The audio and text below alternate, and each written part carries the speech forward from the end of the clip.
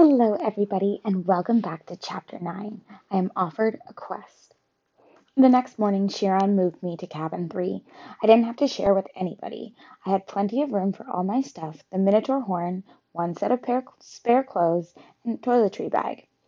I got to sit at my own dinner table, pick out all my own activities, call lights out whenever I felt like it, and not listen to anybody else. I was absolutely miserable.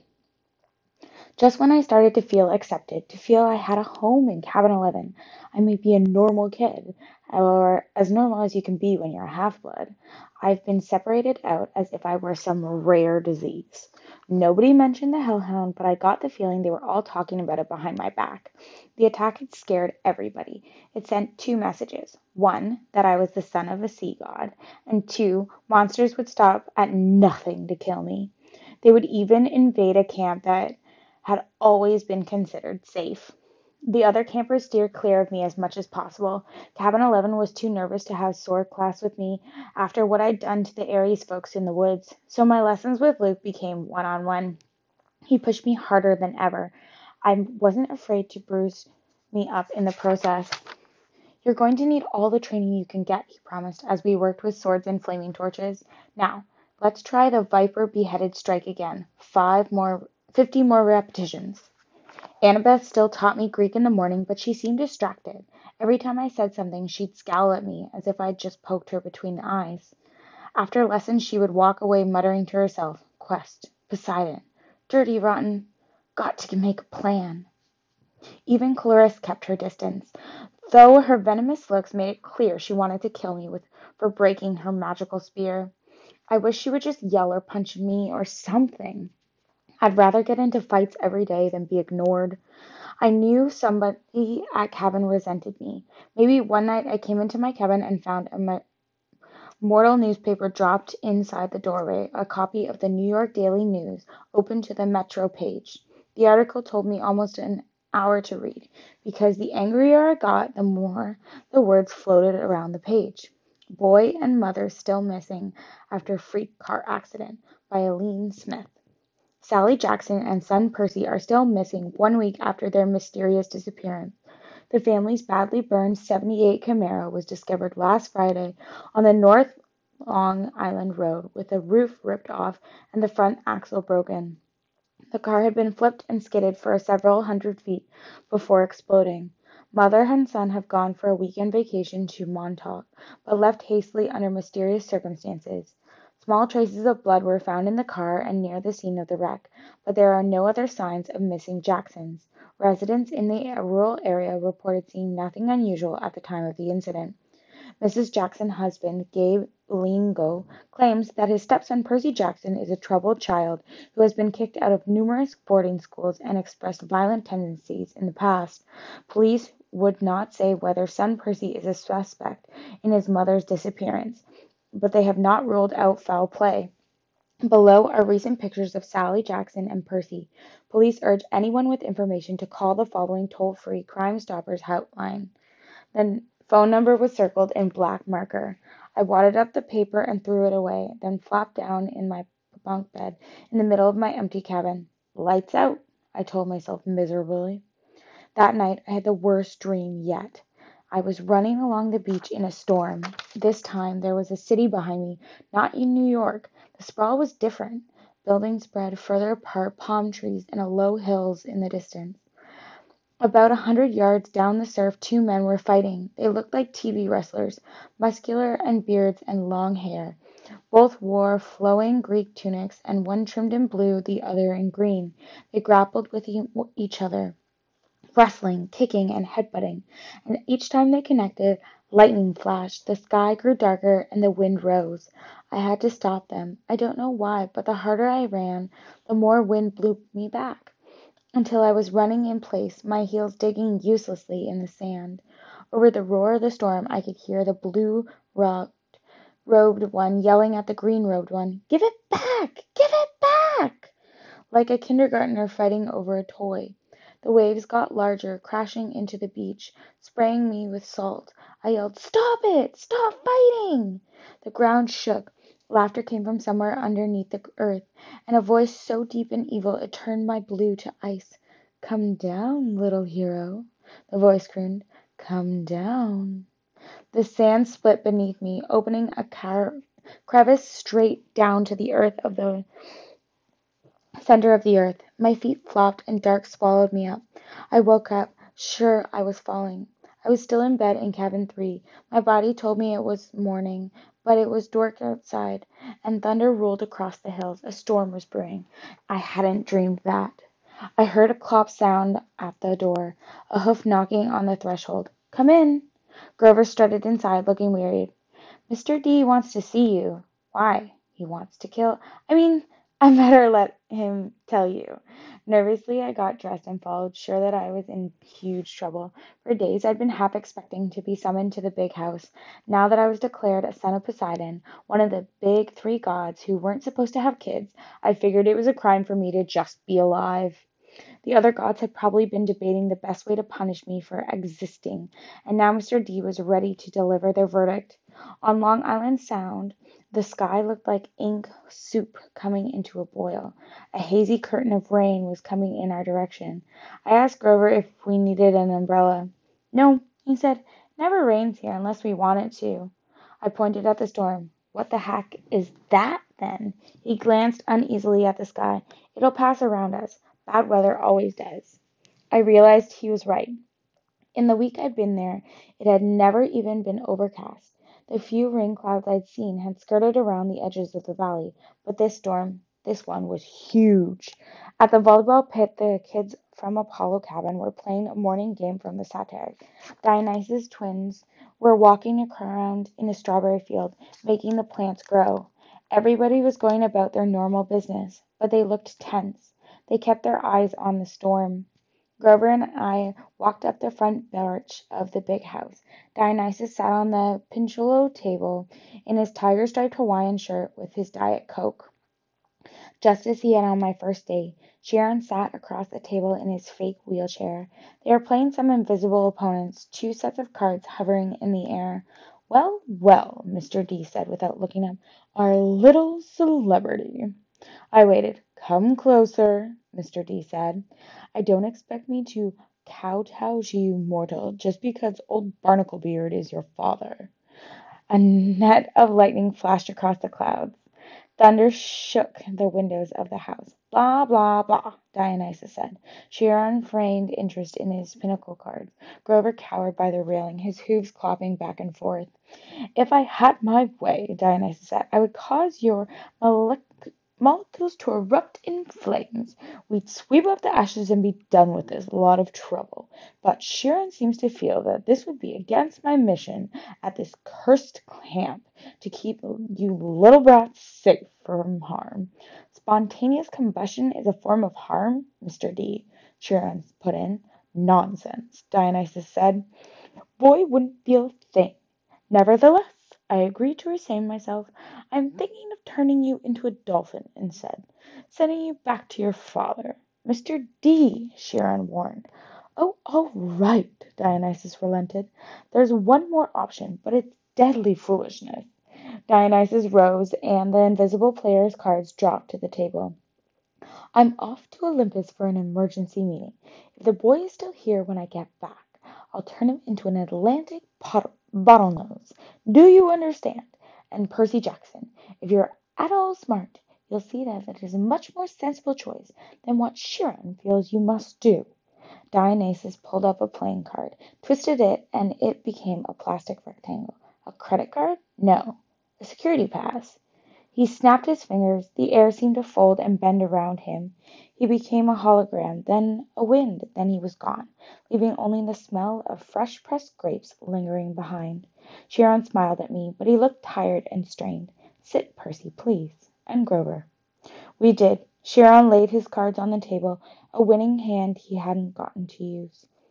Tell me, Percy, he said, what do you make of the Hellhound? Just hearing the name made me shudder. Chiron probably wanted me to say, heck, it was nothing. I eat hellhounds for breakfast. But I didn't feel like lying. It scared me, I said. If you hadn't shot it, I'd be dead. You'll meet worse, Percy, far worse, before you're done. Done with what? Your quest, of course. Will you accept it? I glanced at Grover, who was crossing his fingers. Sir, I said, you haven't told me what it is yet. Sharon grimaced. Well, that's the hard part, the details. Thunder rumbled across the valley. The storm cloud had now reached the edge of the beach. As far as I could see, the sky and the sea were boiling together.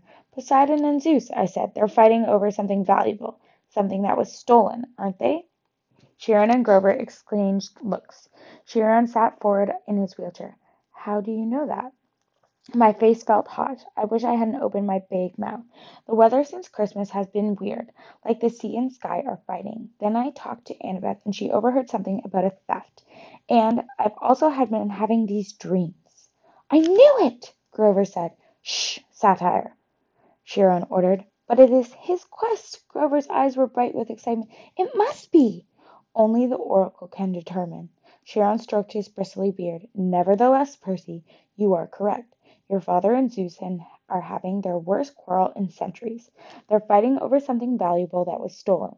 To be precise, a lightning bolt. I laughed nervously. A what? Do you take this lightly?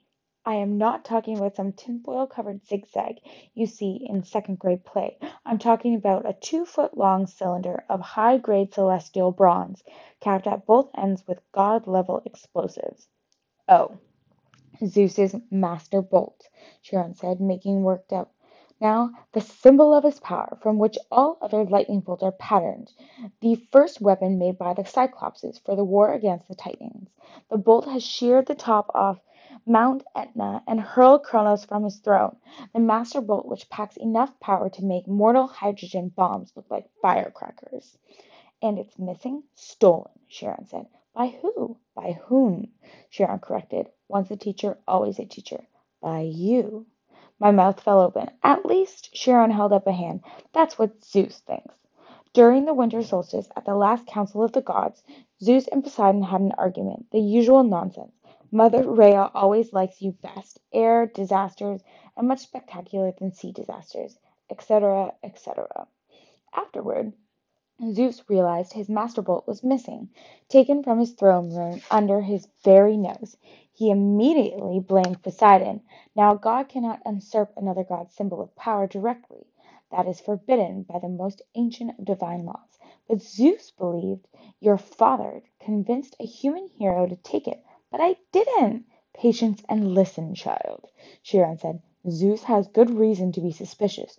The forges of the Cyclops are under the sea, which gives Poseidon some influence over the makers of his brother's lightning. Zeus believed that Poseidon has taken his master bolt and now secretly having the Cyclopses build an arsenal of illegal copies which might be used to topple Zeus from his throne. The only thing Zeus wasn't sure about was which hero Poseidon used to steal the bolt. Now Poseidon has openly claimed you as his son. You were in New York over the winter holidays. You could easily have snuck into Olympus. Zeus believes he's found his thief. But I never ever been to Olympus. Zeus is crazy. Sharon and Grover glanced nervously at the sky. The clouds didn't seem to be parting around them. As Grover had promised, they were rolling straight over our valley, sealing us like a coffin lid. Percy, Grover said, we don't use the C word to describe the Lord of the Sky. Perhaps paranoid? Chiron suggested. Then again, Poseidon has tried to upset Zeus before. I believe that was question 38 on your final exam. He looked at me as if he actually expected me to remember question 38. How could anyone else accuse me of stealing a god's weapon? I couldn't even steal a slice of pizza from Graves' poker party without getting busted. Chiron was waiting for an answer. Something about a golden net, I guess? Poseidon and Hera and a few other gods, they trapped Zeus and wouldn't let him out until he promised to be a better ruler, right? Correct, Chiron said, and Zeus has never trusted Poseidon since. Of course, Poseidon denies stealing the Master Bolt. He took great offense against the accusation. The two have been arguing back and forth for months, threatening more, and now you come along. The proverbial last straw. But I'm just a kid, Percy, Grover cut in. If you were Zeus and you already thought your brother had plotted to overthrow you, and then your brother suddenly admits that he'd broken the sacred oath he'd taken after World War II, and that he'd fathered a new mortal hero who may be used as a weapon against you, wouldn't that put a twist in your toga? But I didn't do anything. Poseidon, my dad, he didn't really have this Master Bolt stolen, did he? Chiron sighed. Most thinking observers would agree that thievery is not Poseidon's style, but the sea god is too proud to try convincing Zeus of that. Zeus has demanded that Poseidon returns the bolt by the summer solstice. That's June 21st, 10 days from now. Poseidon wants an apology for being called a thief at the same date. I hoped that diplomacy might prevail, that Hera or Demeter or Hestia would make the two brothers see sense. But your arrival has inflamed Zeus's temper. Now neither god will back down, unless some interventions required, unless the Master Bolt is found and returned to Zeus before the solstice, there will be war. And do you know what a full-fledged war would look like, Percy? Bad, I guessed. Imagine the world in chaos. Nature at war with itself. Olympians forced to choose sides between Zeus and Poseidon. Destruction. Carnage. Millions dead. Western civilization turned into a battleground so big it will make the Trojan War look like a water balloon fight. Bad, I repeated. And you, Percy Jackson, would be the first to feel Zeus's wrath. It started to rain. Volleyball players stopped their game and stared in stunned silence at the sky. I had brought the storm to Camp Half-Blood Hill. Zeus was punishing the whole camp because of me. I was furious. So I have to find this stupid bolt, I said, and return to Zeus. What better peace offering, Chiron said, than to have the son of Poseidon return Zeus's property? If Poseidon doesn't have it, where is the thing? I believe I know, Chiron's expression was dim. Part of the prophecy I had years ago. Well, some of the lines make sense to me now. But before I can say more, you must officially take up the quest. You must seek the counsel of the oracle. Why can't you tell me where the bolt is beforehand? Because if I did, you would be too afraid to accept the challenge. I swallowed. Good reason. You agree then? I looked at Grover, who nodded encouragingly. Easy for him. I was the one Zeus wanted to kill. All right, I said. It's better than being turned into a dolphin. Then it's time you consult the oracle, Chiron said. Go upstairs, Percy Jackson, to the attic. When you come back down, assuming you're still sane, we will talk more. 4 flights of stairs ended under a green trap door. I pulled the cord. The door swung open down. A wooden ladder clattered into place. The warm air from above smelled like mildew and rotten wood and something else. A smell I remembered from biology class. Reptiles. The smell of snakes. I held my breath and climbed. The attic was filled with Greek hero junk. Armor stands covered in cobwebs. One bright shield pitted with rust. Old leather steamer trunk plastered with stickers saying Ithaq, circle eels, and a land of the Amazons. One long table was stuffed with glass jars filled with pickled things, several hairy claws, huge yellow eyes, various other parts of monsters. A dusty mounted trophy to the wall looked like a giant snake head, but the horns of a full set of shark teeth. The plaque read, Hydra Head Number 1, Headstocks, New York, 1969. But the window sitting on the wooden tripod stool was the most gruesome memento of all. A mummy. Not the wrapped in cloth kind. A human female body shriveled to a husk. She wore a tie-dyed sundress, lots of beads, a necklace, and a headband over the long black hair. The skin on her face was thin and leathery over her skull. Her eyes were glassy white slits, and it was the real eyes had been replaced by marbles. She had been dead a long, long time. Looking at her sent chills up my back, and that was before she sat up on her stool and opened her mouth. A green mist poured from the mummy's mouth, coiling around the floor in thick tendrils, hissing like 20,000 snakes. I stumbled over myself trying to get to the trapdoor, but it slammed shut. Inside my head, I heard a voice slithering into one ear and coiling around my brain. I am the spirit of Delphi, speaker of prophecies of Phoebe Apollo, slayer of the mighty Python. approach Seeker and ask. I wanted to say, no thanks, wrong door, just looking for the bathroom. But I forced myself to take a deep breath. The mummy wasn't alive. She was a kind of gruesome receptacle for something else, the power that was now swirling around me in a green mist. But its presence didn't feel evil, like my demonic math teacher, Mrs. Dodds, or the Minotaur. It felt like more like the three fates I'd seen knitting the yarn outside the highway fruit stand. Ancient, powerful, and definitely not human, but not particularly interested in killing me either. I got up the courage to ask, what is my destiny? The mist swirled more thickly, collecting right in front of me around the table with the pickled monster parts jars. Suddenly there was 4 men sitting around a table playing cards. Their faces became clear. It was Smelly Gabe and his buddies. My fists clenched, though I knew this poker party couldn't be real. It was an illusion, made out of mist. Gabe turned towards me and spoke in a raspy voice of the oracle. You shall go west and face the god who has turned. His buddy on the right looked up and said in the same voice, You shall find what is stolen and see it safely returned. The guy on the left threw his 2 poker chips, then said, You shall be betrayed by one who calls you a friend. Finally, Eddie, who began to dissolve. And you shall fail to save what matters most in the end. The figures dissolved. At first I was too stunned to say anything, but the mist retreated, coiling into a huge green serpent and slithered back into the mouth of the mummy. I cried, Wait, what do you mean? What friend? What will I fail to save? A tail of mist snake disappeared into the mummy's mouth. She reclined back against the wall, her mouth closed tight, as if it hadn't been open in 100 years. The attic was silent, abandoned, nothing but a room full of mementos. I got the feeling that I could stand here until I collect cobwebs too, but I wouldn't learn anything else. My audience with the oracle was over. Well? Sharon asked me. I slumped into a chair at the pinnacle table. She said I would retrieve what was stolen. Grover sat forward, chewing excitedly at the remainders of the Diet Coke can. That's great! What did the oracle say exactly? Sharon pressed. This is important.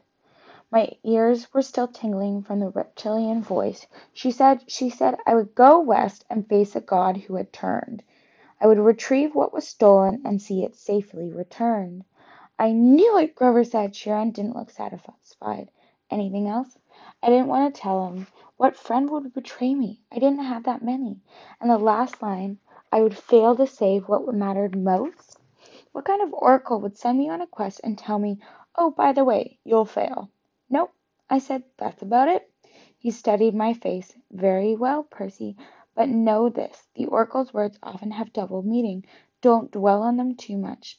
The truth is not always clear until events come to pass. I got the feeling he knew I was holding back something bad, and he was trying to make me feel better. Okay, I said, anxious to change the subject. So, where do I go? What is this god in the west? Think, Percy, Sharon said. If Zeus and Poseidon weaken each other in a war, who stands to gain? Somebody else who wants to take over, I guess. Yes, quite. Someone who harbors a grudge, who has been unhappy with his lot since the world was divided eons ago, whose kingdom would grow powerful with the deaths of millions.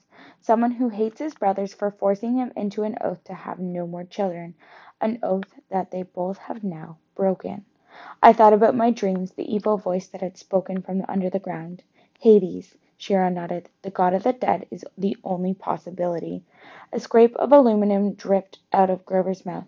Whoa, wait, what? A fairy came after Percy, Chiron reminded him. She watched the young man until she was sure of his identity, and then tried to kill him.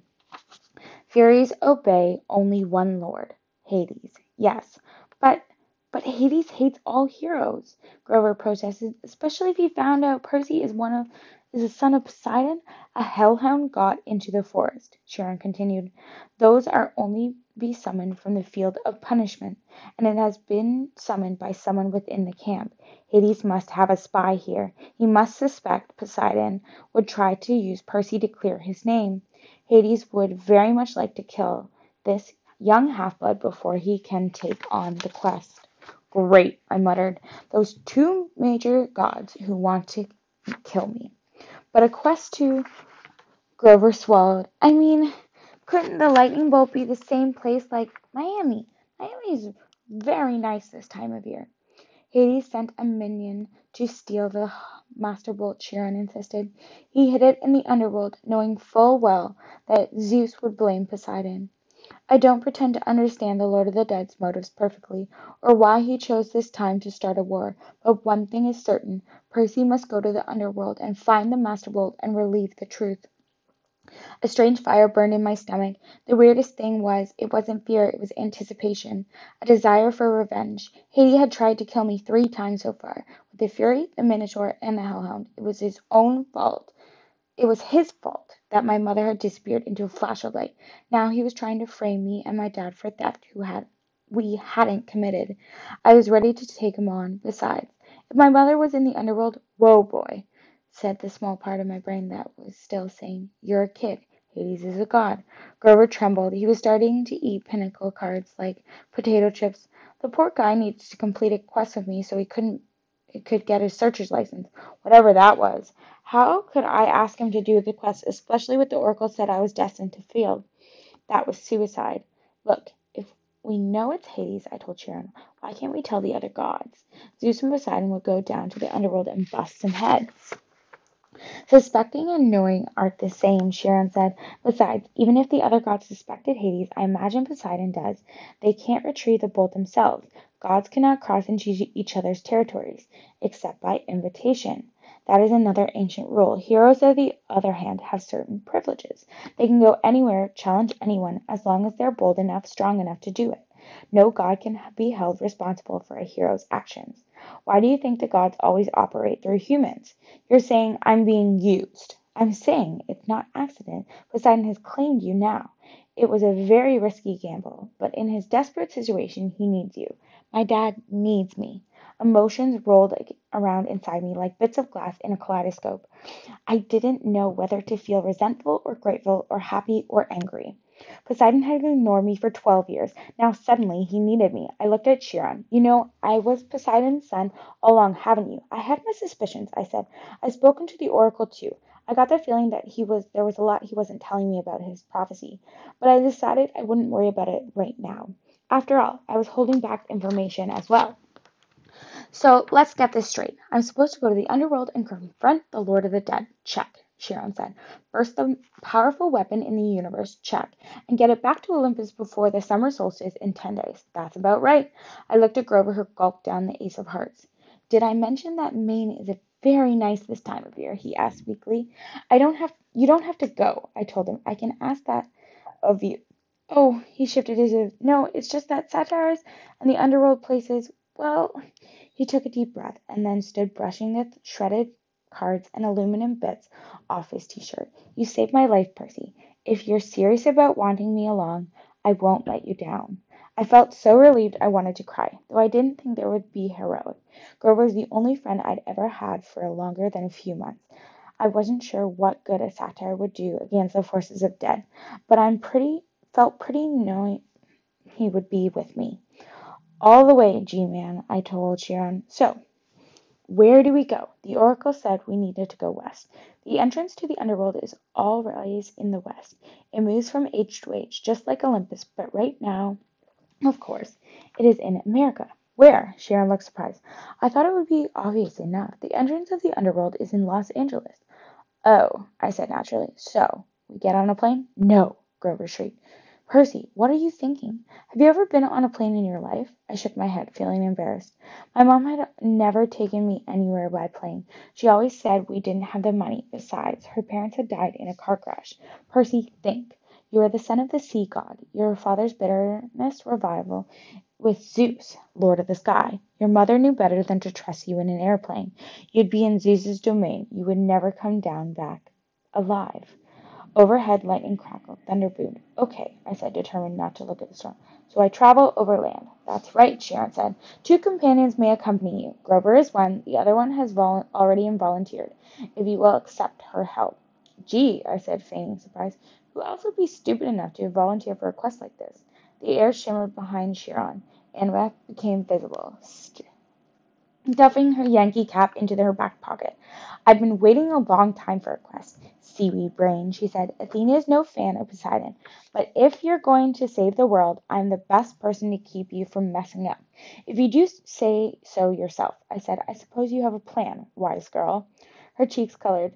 Do you want my help or not? The truth was, I did. I needed all the help I could get. A trio, I said. That'll work. Excellent, Chiron said. This afternoon we can take you as far as the bus terminal in Manhattan. After that you are on your own. Lightning flashed. Rain poured down on the meadows that were never supposed to have violent weather. No time to waste, Chiron said. I think you should all get packing.